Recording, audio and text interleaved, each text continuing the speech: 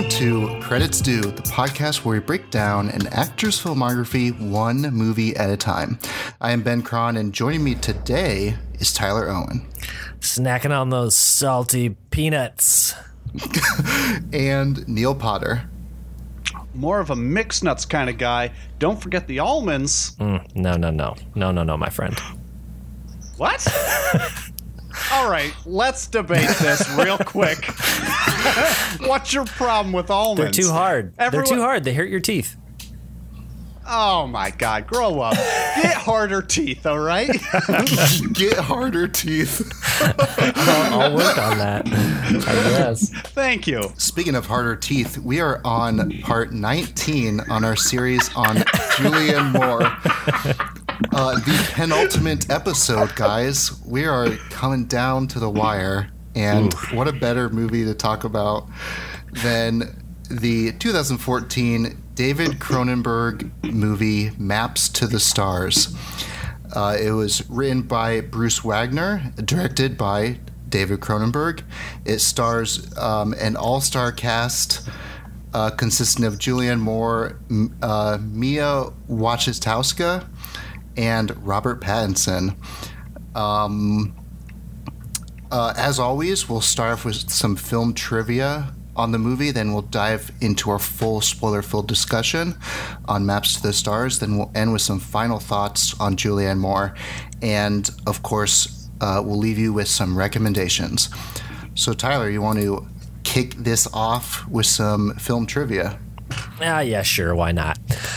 Yeah, so every episode I put together some trivia about our movie, and I insert one that's completely made up, and you guys have to figure it out. So, number 1, Julianne Moore does not have a star on the Hollywood Walk of Fame. Number 2, the award that Agatha uses to bludgeon Havana is a Genie Award, an award formerly presented for achievement in film in Canada before its discontinuation in 2012. Director David Cronenberg is a 5-time Genie Award winner. Number 3, 32 real-life stars, celebrities, and historical figures are mentioned in the film, including Emma Watson, Jim Carrey, Ryan Seacrest, Halle Berry, and Oprah Winfrey. Number 4, with a career in filmmaking that started back in the 60s, David Cronenberg had not filmed a single production in the United States until this film required shooting some scenes in Hollywood. All right, which one do you think is the fake, Neil? I'm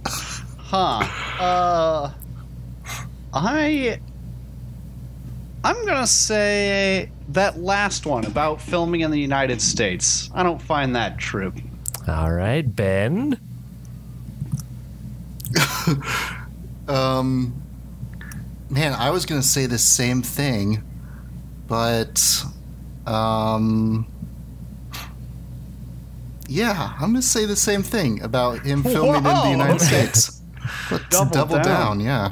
Wow, so you guys both think that Julianne Moore doesn't have a star on the Walk of Fame? Ye of little faith, because she does. Oh, wow. Man, that was so short that I was just like... yeah, sure, that's probably right. Yeah, Julianne Moore and John Cusack has a star on the Walk of Fame as well. Well, I don't believe that. That's less believable than her not having one. Yeah. So the Genie Award, that was kind of interesting that I guess it just doesn't exist anymore, but David Cronenberg has 5 of them. Wow. So was that one of David Cronenberg's awards? That I could not find out, but I would not be surprised. I bet it was. I bet he just brought it in. He's like, I got 5 of these things. I carry them all the time. And yeah, there were a lot of celebrity name drops in this movie, and all the ones I mentioned were included among the 32. So, Yep. Yeah. So wow. So this was his first movie he filmed in the United States, but this isn't his first movie that takes place in the United States, is it? No, yeah, correct. So I believe he has other films that are supposed to take place in the United States, but they were filmed in Toronto. So gotcha. All right, which is pretty common. So, interesting, very interesting. Wow. Yeah, there were some interviews where he was like trying to explain that he doesn't hate the U.S. or anything, because people were implying that because that his first film that had production in the U.S. was one that was kind of a teardown of Hollywood. And so people interpreted that as like a condemnation of the Hollywood in the U.S. But he basically just said that the only reason that came to be was because the screenwriter, and I don't have his name in front of me right now, but he was so obsessed with Hollywood that he insisted they film there. So yeah, that's it. Yeah, that's a funny like connection, because this is very like, this whole movie is like very pointing at like starfuckers, right? Yeah. Like the people who are just like obsessed with like celebrity. Yeah, so let's just dive into this movie, and let's just go over our just initial thoughts on this movie. Neil, when you watched this movie, you sent us a text that pointed out that one of the genres, there's two genres that IMDb classifies this movie under. One is drama, and the other is comedy. And you took slight offense to that. Comedy's billed first, by the way. Yeah. I assume that's alphabetical, right? Or how do we pronounce that word? That could be true. That could be true.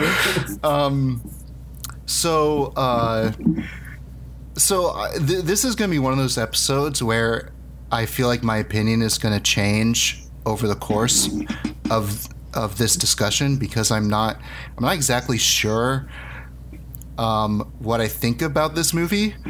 We'll correct you of that. But like, I laughed a lot during this movie. I thought it was quite funny. Benjamin. There was some. I think there was some. Maybe halfway through the movie, it turned into the more uncomfortable laughter, where it was just like, I was just kind of more laughing at the situation and not like the movie. But I still did. I thought that there was some pretty humorous moments in a movie that is like kind of about like the worst people, like the worst collection of people possible. Yeah. I don't think it was. I will admit there were a couple of times where I genuinely laughed about what was happening or going on, but overall it's like, I feel sad, and these are pathetic people. Like, I don't think whatever they're doing or whatever they're saying is funny at all. I don't know. That's just me. My initial take on it too is when it was opening up and it said it was directed by David Cronenberg, I was like, wait a minute, what? Like, because at first I thought this was gonna be just like, when I saw comedy, drama in the IMDb description, I was like, that's not something I'd expect David Cronenberg to direct. And then I was like, at the end, I was like, this is exactly what I'd expect David Cronenberg to direct. I don't know. Because I know him from like The Fly and Existence, where it's like just messed up, weird, gross things. And then I get like this, where I just like, I don't know how to feel about a lot of this. That was my general take at the end of it, was I kind of feel just a little dirty, I guess. Tyler, what did you think? Guys, I don't like to hate on movies, but I just man, I couldn't get into this movie, and I don't want other people to like it. It makes me mad. Like I think that I'm pretty in sync with, like, okay, I could see how someone else would like this, even though I don't. I don't know what this movie is. I don't know who it's for. I don't know what it's trying to say. I didn't find it very funny or dramatic. Like, there are... it's just like a grab bag of weird characters and a, like, bizarre connective tissue between them, just set in shitty Hollywood. Like, I'm not sure what I'm supposed to glean from this, and I felt sad for having watched it. So, yeah. Sounds like Ben's got some explaining to do, is what we're trying to say. So I think that the worst sin of this movie is that, like, usually, even when a movie is all of those things that I've just said, I can appreciate the performances in it. But I think this is some of the weakest performances we've seen, even from Julianne Moore. Like, I did not like her character in this. I did not like the way she played the character. It made me really sad, because I've liked almost literally every other film we've watched. At least I've liked her part in it. And I just found her difficult to watch in this. And that goes for literally all the other actors too. So that made it really hard for me to find something to like here.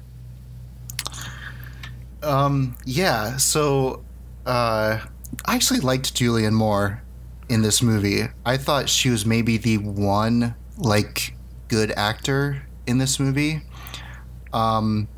Except that kid, that kid who drowns, and his only line is he says his name, like, in the afterlife.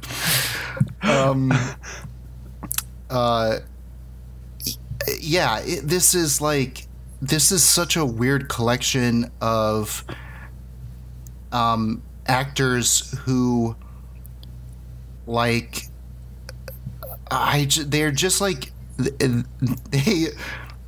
they're just not giving anything to these roles. And it's either, it feels either that everything is just phoned in and this is just the best that they got, or much like you said, Tyler, and probably I think all of us feel this way, that, like, this movie is just, like, lost in what it's trying to do. Like, except like the only thing I got from it was that, like, the screenwriter and David Cronenberg, like, they just hate Hollywood and they hate, like, celebrity obsessed people.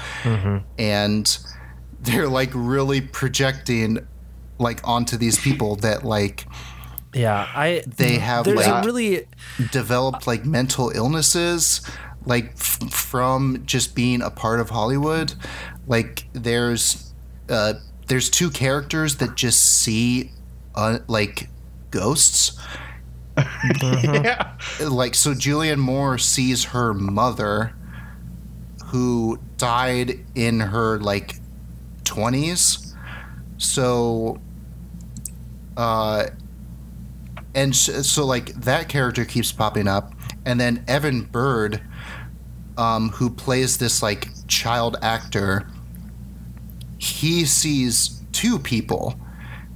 One is just an innocuous person that he meets in a hospital who is, like, about to die, and then this girl dies and then, like, basically haunts him for the rest of the movie.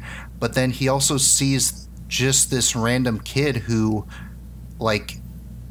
dies halfway through the movie, and then, like, he also shows up and, like, haunts him. And it's just like, what are you trying to say? Like, what is the reason for this in a movie that is pretty, like, straightforward? Like, why have this random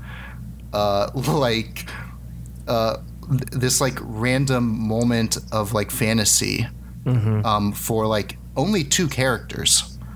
Yeah. 2. Yeah, I don't know. You guys have seen that episode of South Park where they make fun of how episodes of Family Guy are written, Yeah. where the manatee is like manatees. selecting balls or something. And that's how it felt to me in this movie. It was like to write the script, they just had a like bingo game of balls where it was like Hollywood, ghosts, drugs, incest. And then like they just wrote a story based on all the words they found. I don't get how any of them connect to each other, and then that weird juxtaposition between comedy and drama, which I do think, I mean, obviously parts of it are intentionally funny, but I don't think any of the actors are on the same page as far as what movie they're going for. Like, I found the most powerful performance to be the mother of the child actor and the sister that was burned. I thought she did an awesome dramatic performance that I kind of wish that they just dropped the comedy shtick and made that movie, because she was really good. And that kept being like surrounded by these like wacky moments with Julianne Moore's character, who just was like this weird stereotype of a Hollywood kind of like cougar. Yeah, exactly. Someone who's like trying to be famous, but she's, past her prime, quote unquote. And so all that weirdness around what I thought was a potentially interesting dramatic story about like Hollywood children that were conceived in incest, that's fucked up, but it's interesting, right? But I lost they that. They barely touch on it. I know. They barely touch on that relationship. So weird. Like, it's just thrown in there, and I don't know what to make of it. They don't give you time to process it or think about what the ramifications are.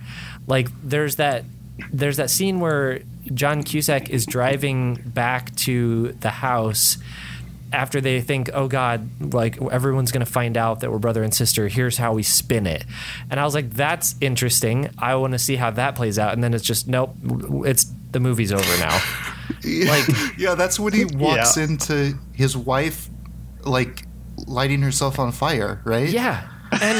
And they turned it, like, that was a fucking terrifying moment, and then they turn it into like a freaking slapstick comedy where he's like trying to put her out, and he's like, oh god, Jesus, oh god. Like, was that supposed to be comedy? I think so. I think it was, but it was not funny. I just thought that was just John Cusack just being a bad actor.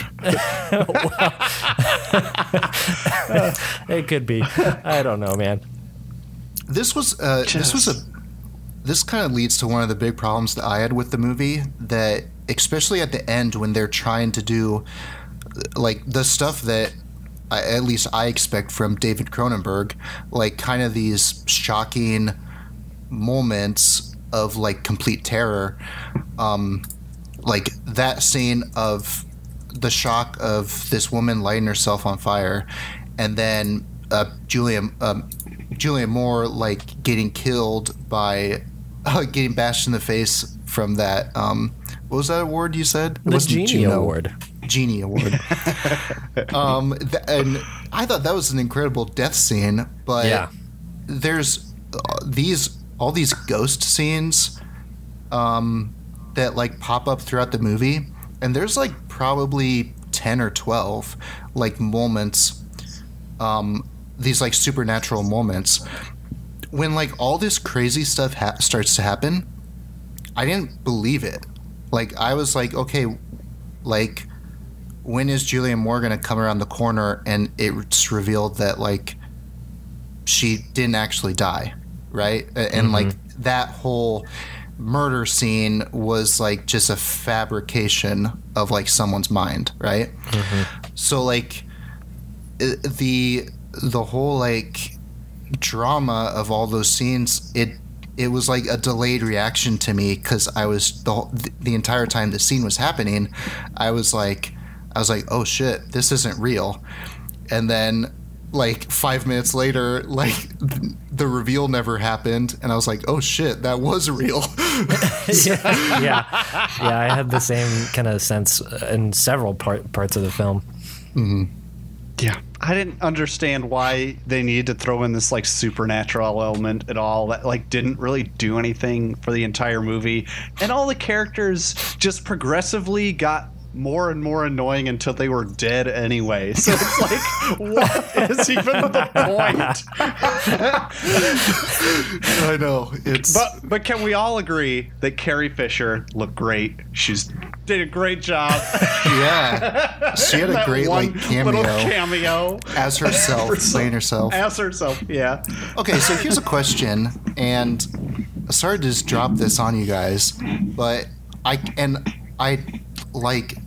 spent like an hour like trying to research this, but Carrie Fisher has a line, because like Julianne Moore's character is up for a role where she's going to play her mother, and Carrie Fisher has a line where she's like, every daughter should get a chance to play their mother in a movie. Did Carrie Fisher do that? I don't know. I don't think so. Not to my knowledge, anyway. Because like Debbie Reynolds was in like way different stuff than Carrie Fisher would ever be in. Yeah. I don't know. I don't know where I heard this, but I thought I heard once that Carrie Fisher once played Debbie Reynolds in a movie. And I thought that was like, this movie was alluding to that, but obviously I'm wrong because I have like no proof of it. So it was just a weird Carrie Fisher, her scene was just weird because it was like walking out of a coffee shop, and then she has this just nice little exchange, and then she's just out of the movie. And it's like, it was great. Like she was great in it in the like few lines she had, but it was just like, it was just another movie that was like, or another scene that I was like, okay, that's it. I feel like weird. The intent of it was to ground everything that's happening a little bit more, to be like, hey, here's a real celebrity. All these other people exist alongside the real deal. Like it's trying to give some weight to the things that are happening. But all it did for me was make it feel like a shitty comedy film where the next cameo pops out and you're like, oh, look who it is. And it's just, there was nothing in that scene that contributed to like the character development of Julianne Moore's character. Like it was just like, oh, I'll help you. I'll see if I can put in a good word for you on this role or whatever. Like we know the same people. Isn't that crazy? I'm Carrie Fisher. Bye. Like that. I don't know. Yeah, you're right. Yeah, and it's like what those Scary Movie. That Scary Movie franchise does the exact same thing, where it has cameos of people playing themselves. You'd expect like in that scene where she's talking with Carrie Fisher, Julianne Moore's character looks and says, yeah, but I'd never work with Julianne Moore, she's a bitch, and then look at the camera and wink or something like that. That would have been funny. That would have earned the comedy moniker that it has on IMDb. And that would also be like a reason to hire Carrie Fisher, because that's like something that she's good at. Yep. Not enough winking to the camera in this movie. Let's talk about Robert Pattinson for a brief second. Sure. Or not, if you don't want to. No, let's do it. So I thought Robert Pattinson was kind of a like wet blanket in this movie. And his character is pretty like deflated as well, so it's kind of nothing against Robert Pattinson. I don't know how much you guys are tuned into the Pattinsonance that has been happening over the last few years, but I think this was the movie that he decided to become a good actor, or after this movie was the moment he decided to become a good actor, right? Yeah. Because I I imagine after this movie came out, he was just like, man, I was in a David Cronenberg film and it was garbage. Because like after this movie, he has like The Lost City of Z, High Life, The Lighthouse. Like he has a bunch of movies that like he's really amazing in, and that are like pretty good movies.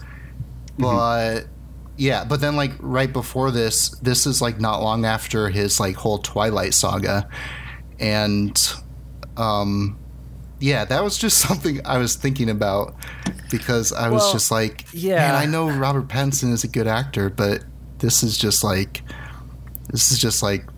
pretty half-assed. I mean, I feel like taking on this role is an attempt to distance himself from stuff like Twilight. So I'm sure he thought it was like a good career move if he wanted to get into more stuff like this. It just turned out that this one sucked.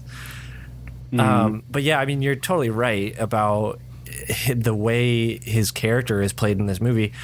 They give him absolutely nothing to do here. Like, I think this, to me, is an example of like a character that you imagine afterwards they had to have just cut a bunch of his stuff, because I can't think of any other reason for him to be here other than that when they were filming they thought he would be a bigger role, but he was in too many crucial scenes to cut out completely. And so what we're left with is just this skeleton of a character who does practically nothing. So he picks up the daughter character, okay, we're going to have to talk about that because I don't even understand really what happened. But he picks up the daughter in his car from the airport, and the estranged daughter or whatever, and then like they somehow just kind of become involved romantically, but like almost none of it is shown.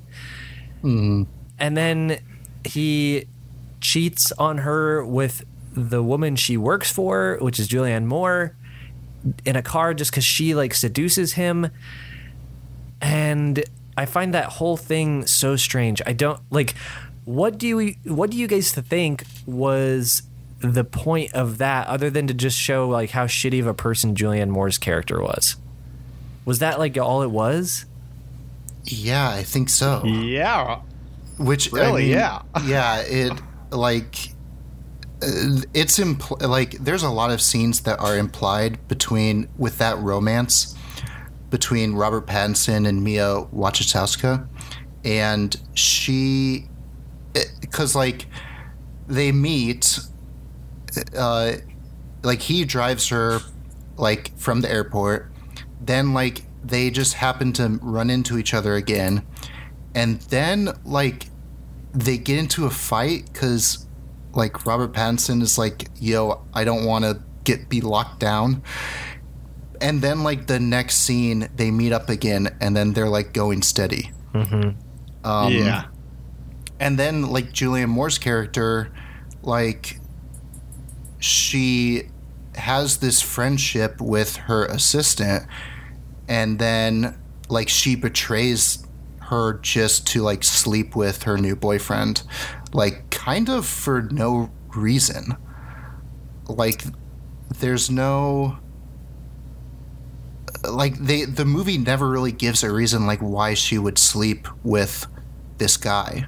Right, because like her original reasoning for hiring her is out of like a sense of empathy, because she was burned as a child and her mother died in a fire, and like she was kind of playing it up like, oh, how great am I for hiring this, disfigured woman to be my assistant. And then when I don't know why she seems like jealous of her, I guess because the dude she's dating is attractive. Is that like, again, Yeah, I there's guess no so. real rhyme or reason to it. It's just like, it's just a thing that happens and then it moves on and you're like, okay, well, I guess that happened. That's another accurate. thing. Like her character's like whole mental state is never really talked about because we haven't mentioned that her introduction, Julianne Moore's introduction to this movie, is her getting domed by John Cusack, Yeah. who is also like doing A weird therapist? Yeah, like half chiropractic work, like half yoga work on her, and it's very disturbing. Yes. Yeah. And Yeah. that whole situation is like I was just like, okay, what I'm supposed to take from this messed up thing is that rich people are weird and they just need to spend their money to like fulfill their weird fetishes. Yeah. And That was a lot it's- of the movie was just like the movie felt like it was just confirming all the things I already suspected, and like I had no point of reference for like being able to relate to any of these characters because they're all just like shitty Hollywood types. And so it was just a constant barrage of characters doing shitty things, and you're just like, yeah, I mean, I've heard about that. Like, I hear about shitty things in Hollywood all the time. Like, you just read any Hollywood rag, and it's just like half of them are fake, but the other half, it's like, oh wow, that actually did happen. Okay, well, I guess we need to see a fictionalized version of the shitty things that happen in Hollywood for no goddamn reason. and the movie makes no effort like to humanize any of them as well. Because like Julianne Moore's arc is that she is an actor who she is a seasoned actor who is deemed like too old for roles, right? Like that's relatable. Like everyone can relate to that you like have been around too long and the young hot thing has shown up and is like taking all your spotlight, right? But like that's not what this movie is about. No. Like it kind of is a little bit, but it really forgets about that whole plot line like really fast. Yeah. Yeah, most definitely. Yeah, it is so much about, once you said what rich people just need to spend their money on is so true. I'd like to touch on that, the boy kid character, because he was so frustratingly annoying. Like, he is like, I'm this big child actor. My favorite thing about him is like the fake movie he was promoting, like this babysitter movie. Like that was some of the funniest stuff to me when like the new child actor was coming up behind him and he would just say like vagina weird. And like that was like his big pet peeve against him and stuff. Yeah, but, like, it was this kid who was in one scene. You only saw one line of his, and he couldn't say vagina correctly. Like, that was the joke. And pretty funny joke, because that word is repeated multiple times. But this guy is like, you just want to like, his first scene is it's like infuriating, and it's not like he gets any better, but it's like this piece of shit is like the worst kid ever. And like none of these characters are likable at all, so like you kind of have to pick the ones that are like the least less likable to like, which is hard to do. Yeah. So that was my, I guess that was one of my overall problems with the movie. But man, that boy kid was such a frustrating shit. I think we all have one of those boy kids we just hate. Yeah. I could not stand this kid either, and I actually thought about you, Neil, like a lot during this movie. I'm ready to hear the rationalization for that statement. Because you are just a piece of shit. No, it's because you're like your like crusade against like child actors Yeah. during this Yeah. podcast. It's been pretty rough. Yes. I don't know if this actor is considered too old to be considered a child actor, but he was like pretty bad in this movie. Yeah. I don't recognize him. He's been in a bunch of TV shows. It looks like he was in The Killing for, it looks like, most of its run, but he was his character was just shitty, and he was just shitty. Yeah. It was tough to. I mean, I Especially liked 'cause a few scenes with him, though. Like, I really liked his mother as one of the only characters I thought had brought some real dramatic weight here. And a couple of those were the scenes with him, like where she's supporting him as he's going through withdrawals and puking in the urinal in the bathroom, like right after they had an important, I assume, like a negotiation for this next film he's doing.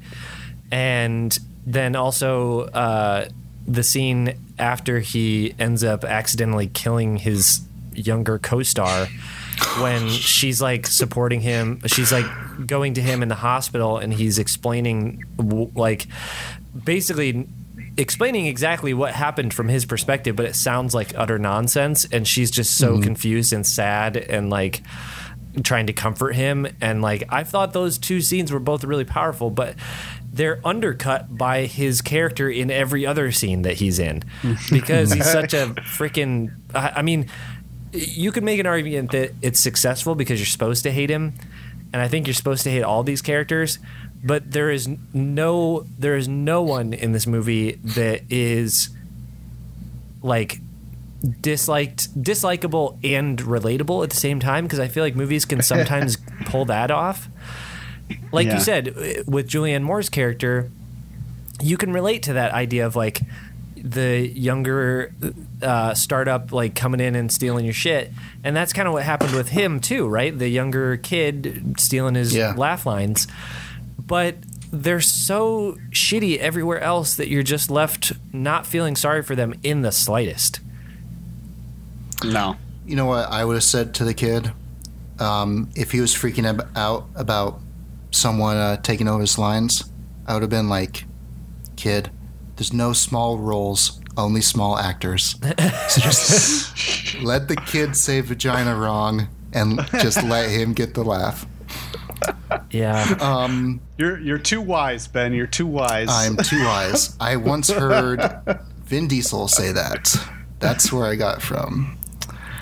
I do have to say one good thing about Evan Bird in this movie. He gets the all-time greatest line, and I think it's the funniest joke in this movie, and it's when they're in that conference room talking to like all those agents and producers and whatnot, and they're talking about his like how he had that, like how he's sober and he had that like alcohol problem, and someone says like oh, everyone goes through that phase. Everyone has a problem. Like, even Mother Teresa goes through that problem. And Evan Bird replies, Mother Teresa is already fucked up. She's dead. That's fucked up. Yeah.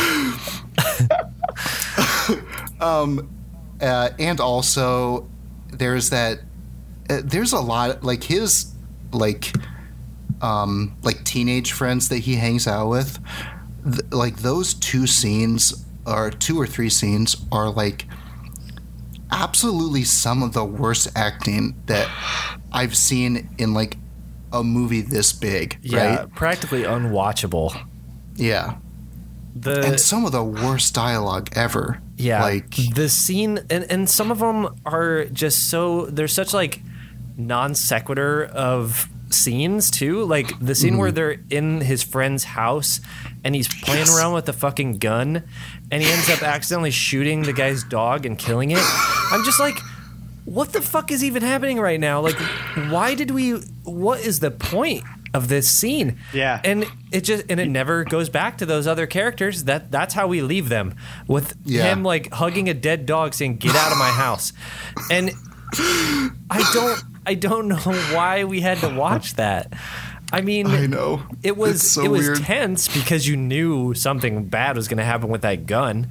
Yes, because when someone unloads a gun and then starts pulling the trigger, you know eventually it is going to go off. Yeah. And so and then when he points the gun at, this was the scene that I was laughing at, but it was like the like uncomfortable laughter. Right. Where it's like, you know, like I knew that gun was going to go off because that's what guns do.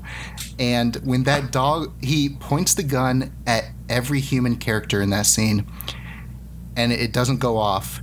He points at himself, doesn't go off. Then the dog walks in. And I'm like, oh my God, they're going to kill that dog.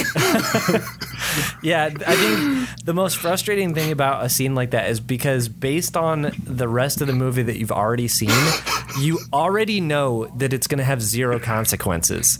Like, you know what's going to happen, and you're like, they're never going to come back to this. It's not going to matter. Like, you know, okay, yep, here comes the dog. There, he's going to get shot. Oh, yep, he did.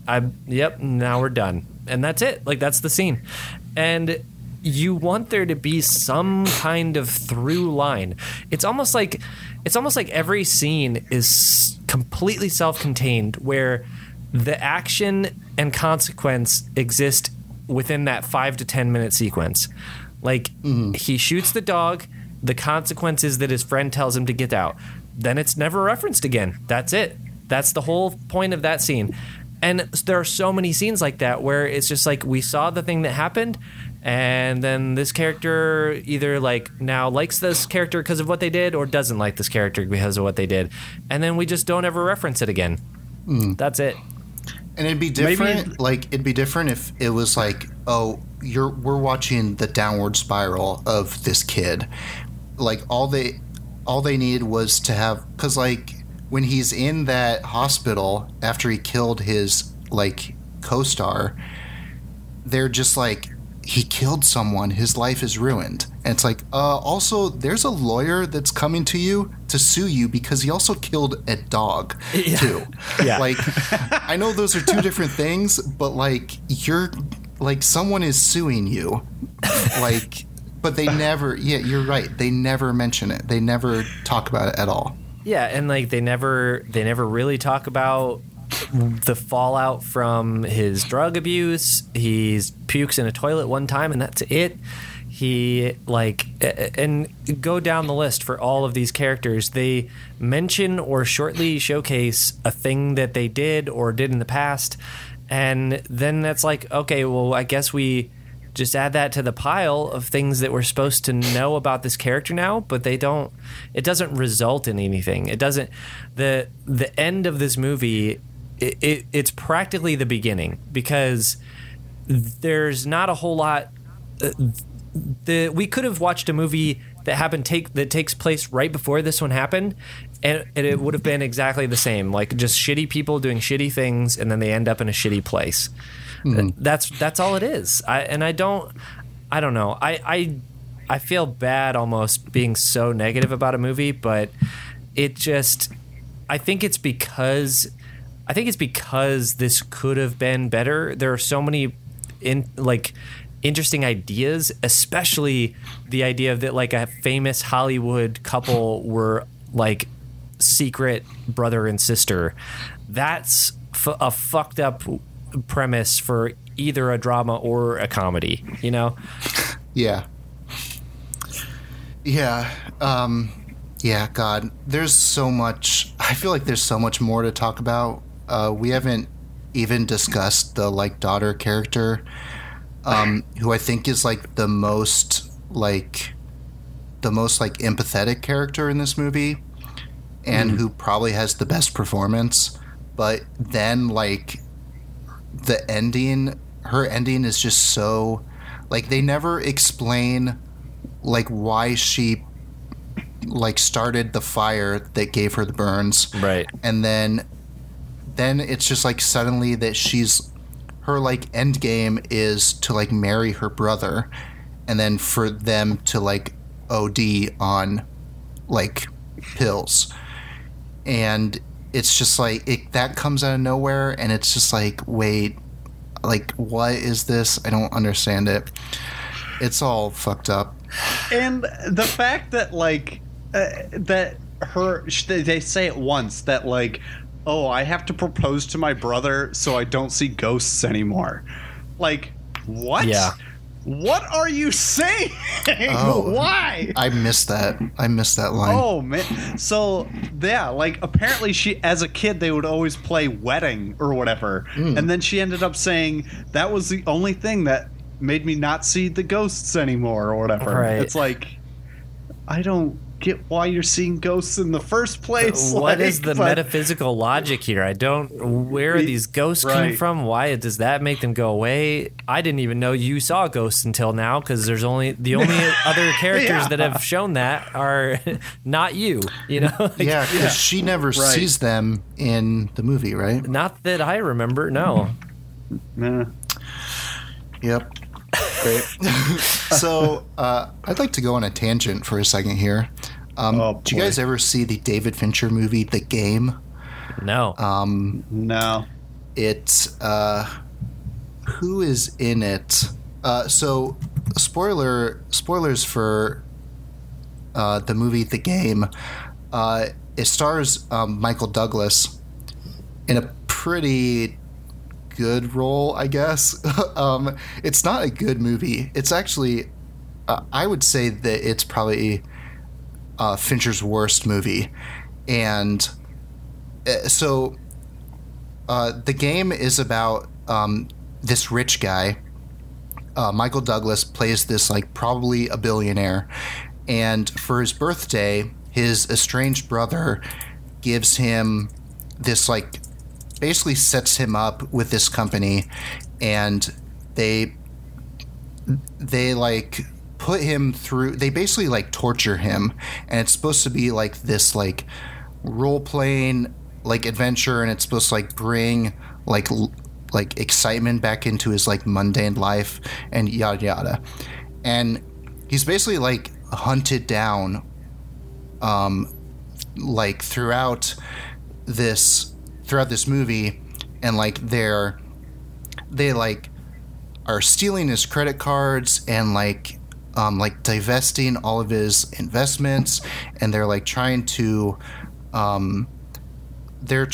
like frame him for like adultery and like all this stuff.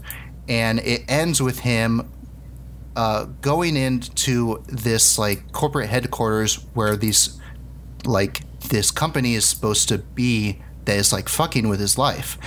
And he pulls out a gun that he got earlier in the movie, and it's when the gun shows up, like the person reveals that it's all fake and like nothing actually happened, and like it's all fine. And then an elevator comes up, and as the elevator door opens, he fires into the elevator. And when the elevator opens, it's his brother behind the elevator, and he's holding a bunch of party balloons, and it's revealed that like his brother actually set all this up as a birthday present, and he had this like huge birthday party set up. And it all just like I probably can't like, I'm probably not like describing it well, because like I just like, you can't describe like the super dumb like Shyamalan turn that this movie takes. But so the end of the movie, well, and then the other twist is that the brother was wearing a bulletproof vest because he like knew that Michael Douglas was going to shoot him or something. So the brother is fine, and they are downstairs in this building having this huge party. Like all of their family and friends are there. They're having a fun time. And the brother is signing a bill for this entire party and the entire game.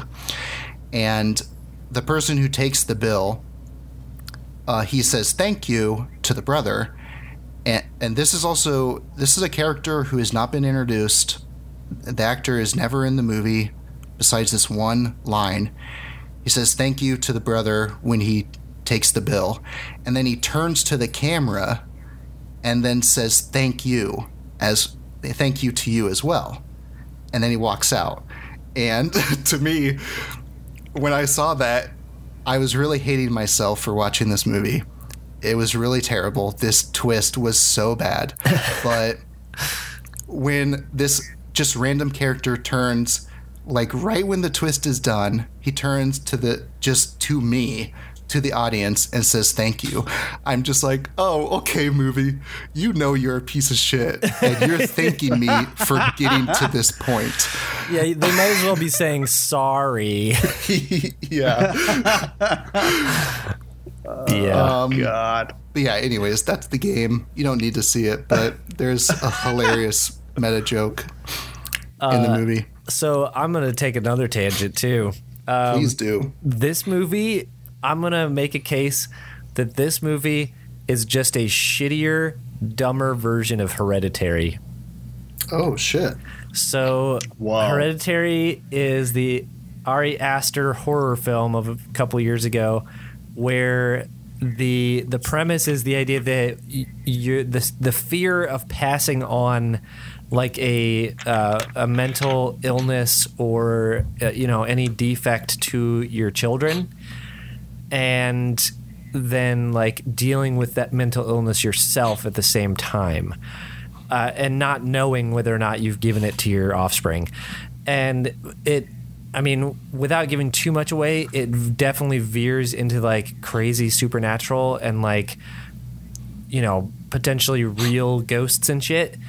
And I feel like those themes are very much what this movie, what Map to the Stars was trying to do, where it was kind of setting up John Cusack and what's his wife's actress's name?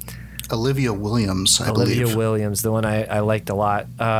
Setting them up as kind of like that, in that same way of like the shitty things that we do or have done, like passing them on to our children and then like regretting our actions and things like that.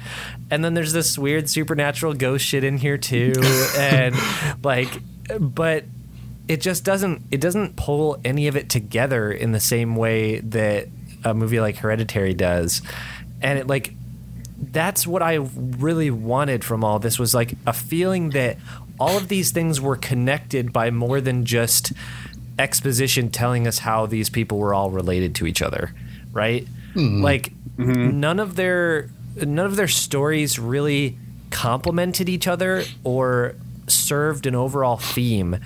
There were individual little bits and pieces and scenes where you're just like, okay, I guess I can like try to dig some, analogy out of this, but in the next scene they do something totally different that makes you think, well, I don't know if my interpretation of that last scene was correct now.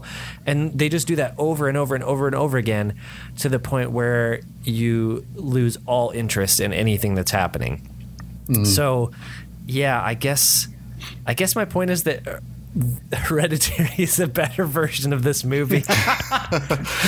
Yeah, it's so weird because I think you're right that the movie is like kind of setting that up, but it almost seems like it's uninterested in like actually exploring that whole thing. Exactly, yeah. And yeah, I wonder if there's just like a bunch of scenes that are cut or like what the story is. Well, I did read that David Cronenberg cut a bunch of the script. He said that the scriptwriter, the screenwriter, who also is a author, he writes books, and I don't know if he wrote a book version of this before the movie. I don't know, but he said that. I don't think so. Okay, well, he said that the screenwriter could have written 5,000 pages, and he had to cut down stuff and cut out characters. Oh. But it sounded like he did all that before they even started filming, or had it just. So I'm confused, I guess, as to what the original meaning of all of it would have been if the screenwriter had their way and kept in a bunch of stuff.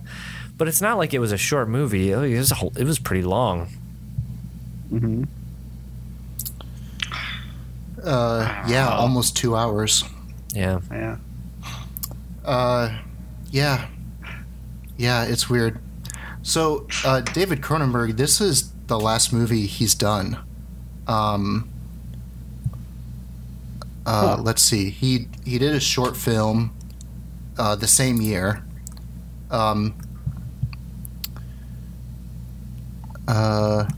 Yeah, and so he hasn't done a movie since then, since Maps to the Stars. Huh.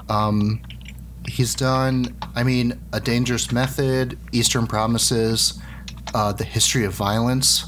Yeah, that's a good movie. Yeah. He has a huge filmography, and he's a very well-known director who's made a lot of very well-liked movies, and yeah, it's a weird one to see, to watch this knowing the knowing what's behind the camera, who's behind the camera. I almost wonder if this isn't one of those examples of a subject matter that's so close to the creator that it really only is appreciated and liked by people who are in that same context and industry. Maybe Hollywood types think this is awesome, and it's like a self-reflection kind of thing, but for everyone else it feels like nonsense. Yeah, could be. All right, let's wrap it up. Let's get to final thoughts for this movie. Every movie will give Julianne Moore a rating of 1 to 5 Julians. So, Neil, you want to start us off with your final thoughts? Yeah. So it's not super positive coming out of this one, as you've probably gathered throughout of this. It was just... I didn't get the point of a lot of it. Nobody was likable. I didn't really care for it. It wasn't funny like a comedy's supposed to be, really, except for Ben, who's laughing his ass off. Apparently, it's this whole movie. And I don't know. Maybe it's just above my head or something, but I doubt it. I don't think. I don't know. It just wasn't my taste in it. We did see a good Julianne Moore ugly cry for a bit, so we squeezed one of those in there. Tyler, I think you nailed it when you said that mom character is the best one that brought any realistic emotion and gravitas to it, and then being set aflame by the fakest fire I've ever seen in my entire life at the end. It's just there wasn't really that good a performance. Julianne Moore wasn't bad, but it also wasn't spectacular. I'd give it I feel like 1 is I don't know. I'd give it 1.5. I'll give it 1.5 Julians.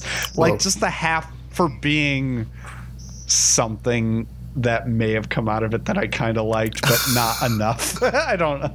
None of it clicked. So, yeah, 1.5 for me. Yeah, go ahead, Tyler. Well, I feel like I've said pretty much all there is to say about this. I guess the best thing I can say is that I'm glad I had it on Netflix and I didn't have to pay for it. Oh, that was so nice when it was on Netflix. Yeah. So I think I'm gonna go with 1. No, half a Julian. Half a Julian. and I don't even know why I'm giving it that, but I feel like mostly because we've definitely watched worse movies. So, yeah, that's it. Nice. So yeah, I agree with all of you. I think I'm gonna end with a 2 out of 5 Julians, because I think there's moments where she's pretty good, even though I think the entire movie as a whole is pretty atrocious. I think there's moments, like you said, Neil, that ugly cry is I'm gonna say, this might be controversial, but I'm gonna say top 5 ugly cries of Julianne Moore. Whoa. It's a great laughter that turns into a cry. That's true. I mean, hey, you got it. She's like the queen of the ugly cry. It does got that going for it. Okay. I can be on that. We also didn't say this, but massive points deducted from her for that scene where she sings "Na Na Hey Hey Kiss Him Goodbye" by the band Stream, and it is easily her worst set of acting that I've ever seen. It's pretty bad. But her sitting on the toilet farting. Oh my God. I forgot about that. Well, okay, I'm bumping it back up to 1, Julian. Yes! Wow, what a crazy comedic scene. Props to her for like adding in some doing fart humor Yeah. for her career. Going all in. My God. She wins an Oscar and then she immediately does fart humor. Didn't she get a Golden Globe or something for this, or whatever it is? Oof. Let's find out. Research department? She was nominated. Yes, she was nominated for a Golden Globe for Best Performance. Best performance by an actress in a motion picture, comedy, or musical. Oof, man, I love you, Julianne Moore, but it must have been a weak year that year. Yeah. Probably. You know what? It's probably it.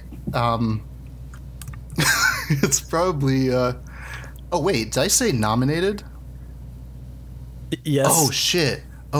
Okay. This came out the same year as Still Alice. I didn't know that. So she won. Oh, Jesus Christ. She won a Golden Globe for Still Alice, Best Performance in a Drama. And then, she's actually in pretty good company. So, Best Performance by an Actress, Comedy or Musical, Emily Blunt for Into the Woods, which I think a lot of people actually hate that movie, but whatever. Helen Mirren for 100-Foot Journey, which I'm unfamiliar with.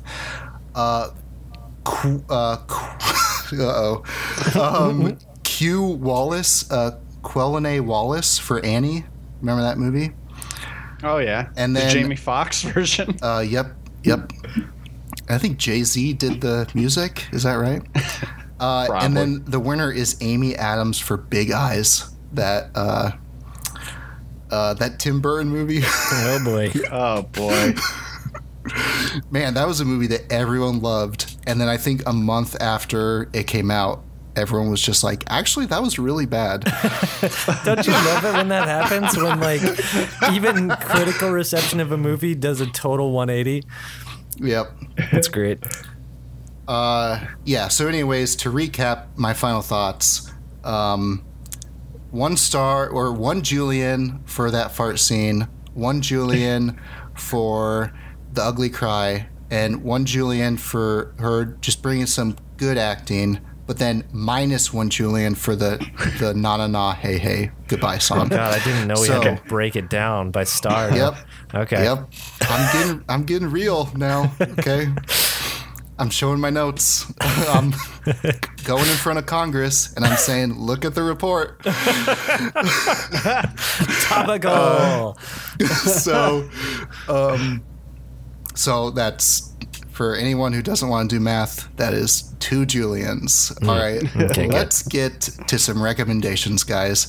For every episode, we'll leave you guys with some recommendations. I think for this one, we need it. So, Neil, why don't you hit us up with a recommendation? Yeah, my recommendation is another YouTube one. I spend too much time there, apparently, I think. But it is actually a channel called The Corridor Crew. And they've been going for a few years now. And what it is, it's like an animation, or not like an animation, but like a CG effects like studio kind of thing.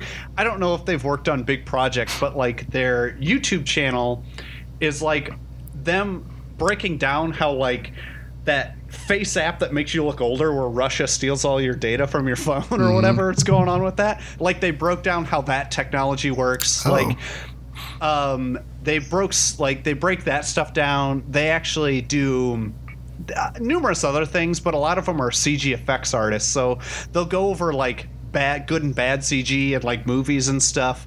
And they've started like they have like a CG artist like react to like good and bad CG. So they touched on like shitty Sonic. I'm sure they're going to do something on that Cats trailer that came out. Jesus.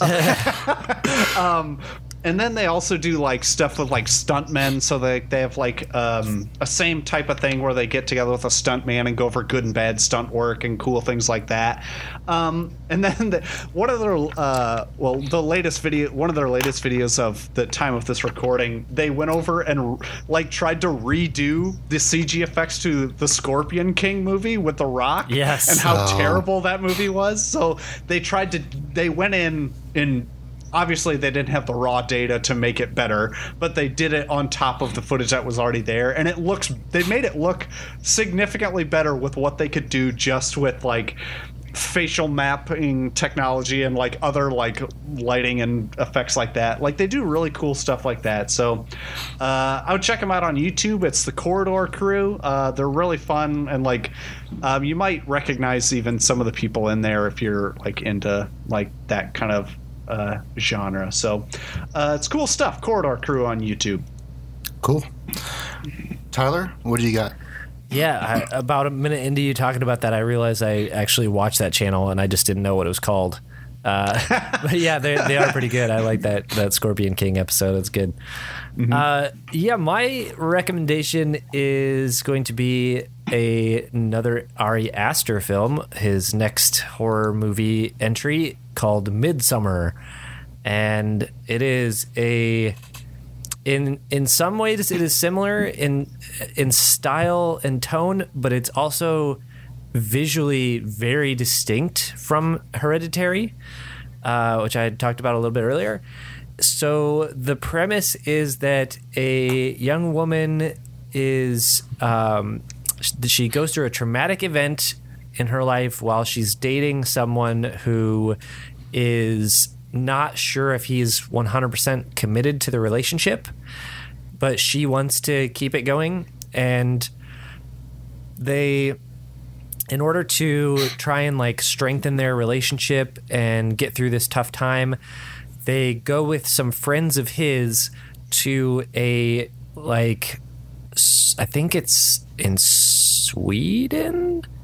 I don't actually remember now, but it's like some Norwegian like summer festival, and it's like an ancient festival that's like, you know, got all the trappings of a white Anglo-Saxon historic, you know, celebration of summer.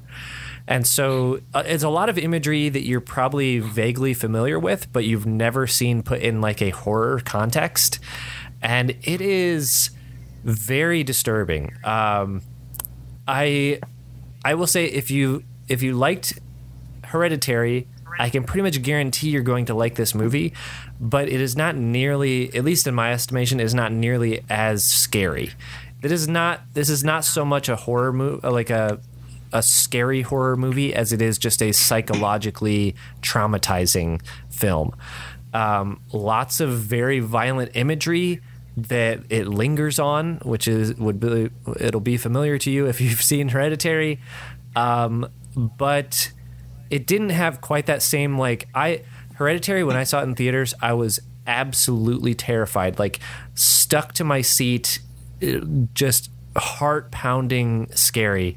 This is not anywhere near that. So if you have problems generally with horror, I'd say you can probably do this one if really violent imagery doesn't bother you as much. But the performances are incredible in this. I know we've talked about Julianne Moore being the queen of ugly crying, but I believe the actress's name is it Florence Pugh? Is that right? Yeah, I think so. Okay, the main lead in this, Florence Pugh, her ugly cry at the beginning of this movie, it is physically painful to watch. Like because her performance had to have been physically painful. That the way that people, like, when they cry so much they start coughing, that's what she's doing, and it is very affecting. Like, it sets the scene for the rest of the movie and the trauma that she's living through. So yeah, it's a very good movie. I don't know if I liked it as much as Hereditary, but if you're a fan of that, you kind of owe it to yourself to go check this one out. So go see Midsommar. I can't handle any horror at all, so I don't know if I'll ever be able to see either of those movies. Yeah, I used to think I was that way too, and I kind of slowly inoculated myself by watching horror movies that are like actually good horror movies with good stories and good acting and awesome themes.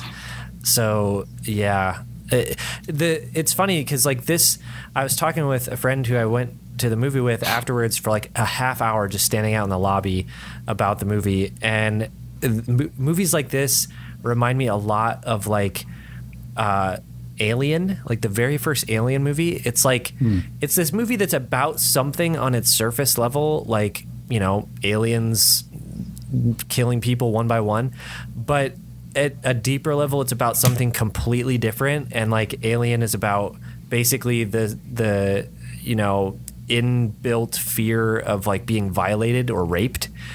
And so like this movie has very much that same thing, and so does Hereditary. Like it's what you're watching is about one thing, but it's the meaning you take away from it is just something else completely. And it's really impressive when a director can like make you talk about something so thematically dense when it's ostensibly just like meant to make you scared. So I just really appreciate those kind of movies lately, and I really dig it. Cool. I would like to recommend 2 music videos, or they're kind of more like visual novels, I think is what people are kind of calling these. But the first one is Anima from Tom York of Radiohead fame, and it's directed by Paul Thomas Anderson, and it is a music video that uses 3 of Tom York's songs from his album of the same name, Anima. And it's kind of this kind of very like incredible, like visually stunning, like very well choreographed just music video, and like it's very it's one of those like music videos that is like the sets and the choreography are so simple, but like the way the camera moves and then like the perspective that it gives you, it like opens up this like very like trippy visuals. So there's this extended scene where Tom York is like walking towards this like line of dancers, and these dancers are all in a straight line and they're doing like, their dance moves. And then like the Tom York just like starts falling towards them, and then the camera shifts a little bit, and it's revealed that they're all on this like very steep incline that has like been hidden because they're just like the way they're standing, and then like the way the camera is like parallel to the ground, it looks like they're just on a flat surface. And it just like the dancing is like really cool in this like music video, and like the music is great, of course, and it's very Thom Yorke. It has a lot of like Radiohead vibes, and Thom Yorke is just like dancing around, just kind of like being a goofball and like being this weird presence that like he has been for like his entire life. It's very fascinating. The second one is the one in so Anima also, it's on Netflix. You can listen to the album, I think, like anywhere that you can stream music. It's on Spotify, but this short is only on Netflix. The second one, which is on YouTube that you can watch for free, is I Am Easy to Find You, and it's from The National. The music is from The National, and it's directed by Mike Mills, and it's this black and white. It's a black and white short. It's like 20 minutes long, I think, and it stars Alicia Vikander from what is it? Ex Machina and Tomb Raider fame. And it's a black and white, and it's like a series of vignettes over like the course of this person's life, like from infancy all the way to adulthood. But Alicia Vikander plays like the same character through all of it. So like at the beginning, it's like her like acting like an infant, and there's like some very weird moments of her like acting like a 6-year-old, but she's like as tall as all like her parents and all the adults in there. So there's very like, and I it's not meant to be played for laughs or like some weird thing, but it's a very touching short. And I'm not the biggest fan of The National, but like they have very like beautiful songs that are like shown in this short, and it's like, and it very complements like the story, this story that's being told by Mike Mills, and it's very beautiful. So that's I Am Easy to Find. It's very easy to find if it's on YouTube. You watch it for free, so just look it up. And then if you have a Netflix account and you are any type of fan of Radiohead, or if you just like watching some cool choreography and some trippy visuals, check out Anima. All right, guys, that's it for this episode of Credits Due. Thank you for joining us. Thank you for listening in. For our next episode in 2 weeks, it's going to be our last episode on Julianne Moore. Very excited for this one. I think it will be a very good conversation.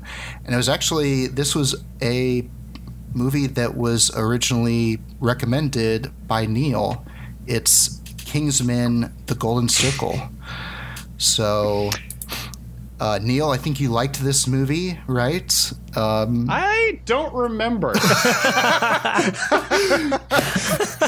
thought there were things I liked in it, but we'll see. We will see. Yes, we will see. Looking forward to talking about that movie in 2 weeks. Kingsman: The Golden Circle. So hope you'll join us for that. And until then, Tyler, where can people get in touch with you? You can try to reach me on Twitter. I usually reply at Tyler Owen. That's pretty much it. Oh, okay. Well, you can find me on Twitter at Dino Neil. And you can find me on Twitter at Cronmaster. That's CROGHAN, and then the word master. You can follow the show at Credits Due Pod. Again, thank you for joining us. And until our next episode, we'll talk about Kingsman: The Golden Circle.